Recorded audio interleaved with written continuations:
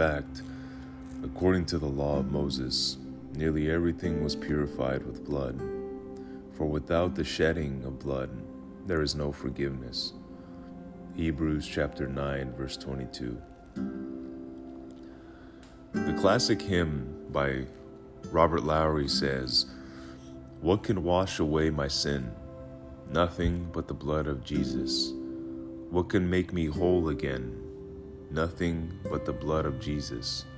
Oh, precious is the flow that makes me white as snow. No other fount I know. Nothing but the blood of Jesus." Sometimes, even people who are Christians say things like, "I think that other people may find their own path to God. Who am I to say they can't know God if they haven't come through Christ?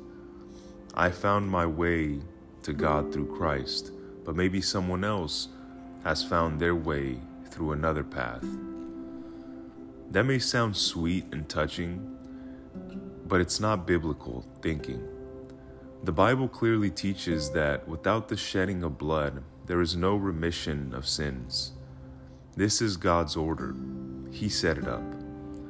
In the Old Testament, a priest sacrificed an animal for a person's sin. In the New Testament, Jesus Christ fulfilled all that the Old Testament pointed to. He became the Lamb of God who took away the sin of the world.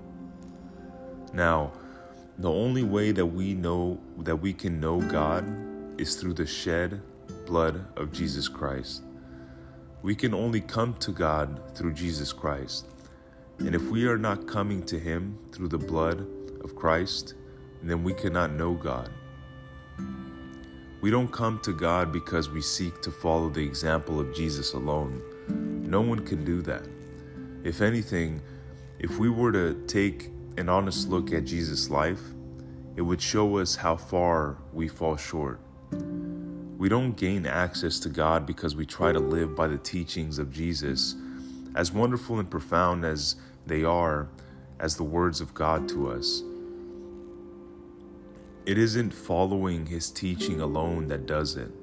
If we honestly look at the teaching of Jesus, it will make us aware of our own sinful condition.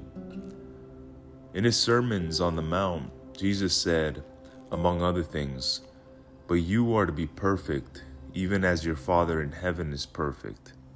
He also said that God looks at our hearts as well as our actions. His teaching drives us to Him. So can we approach God because we're worthy? No. It is built upon a relationship that stands no matter what our state may be. Jesus died on the cross and shed His blood for us so that we could be forgiven of our sins. We put out our complete trust in Him because it is only through His blood that we can approach God. It is one thing to know that God has done this for us and to say that we believe it's true, but we need to ask ourselves these questions. Have we applied it in our lives? Are we applying it to the situations that we're facing? We have open access to God through the blood of Jesus Christ. There is no other way.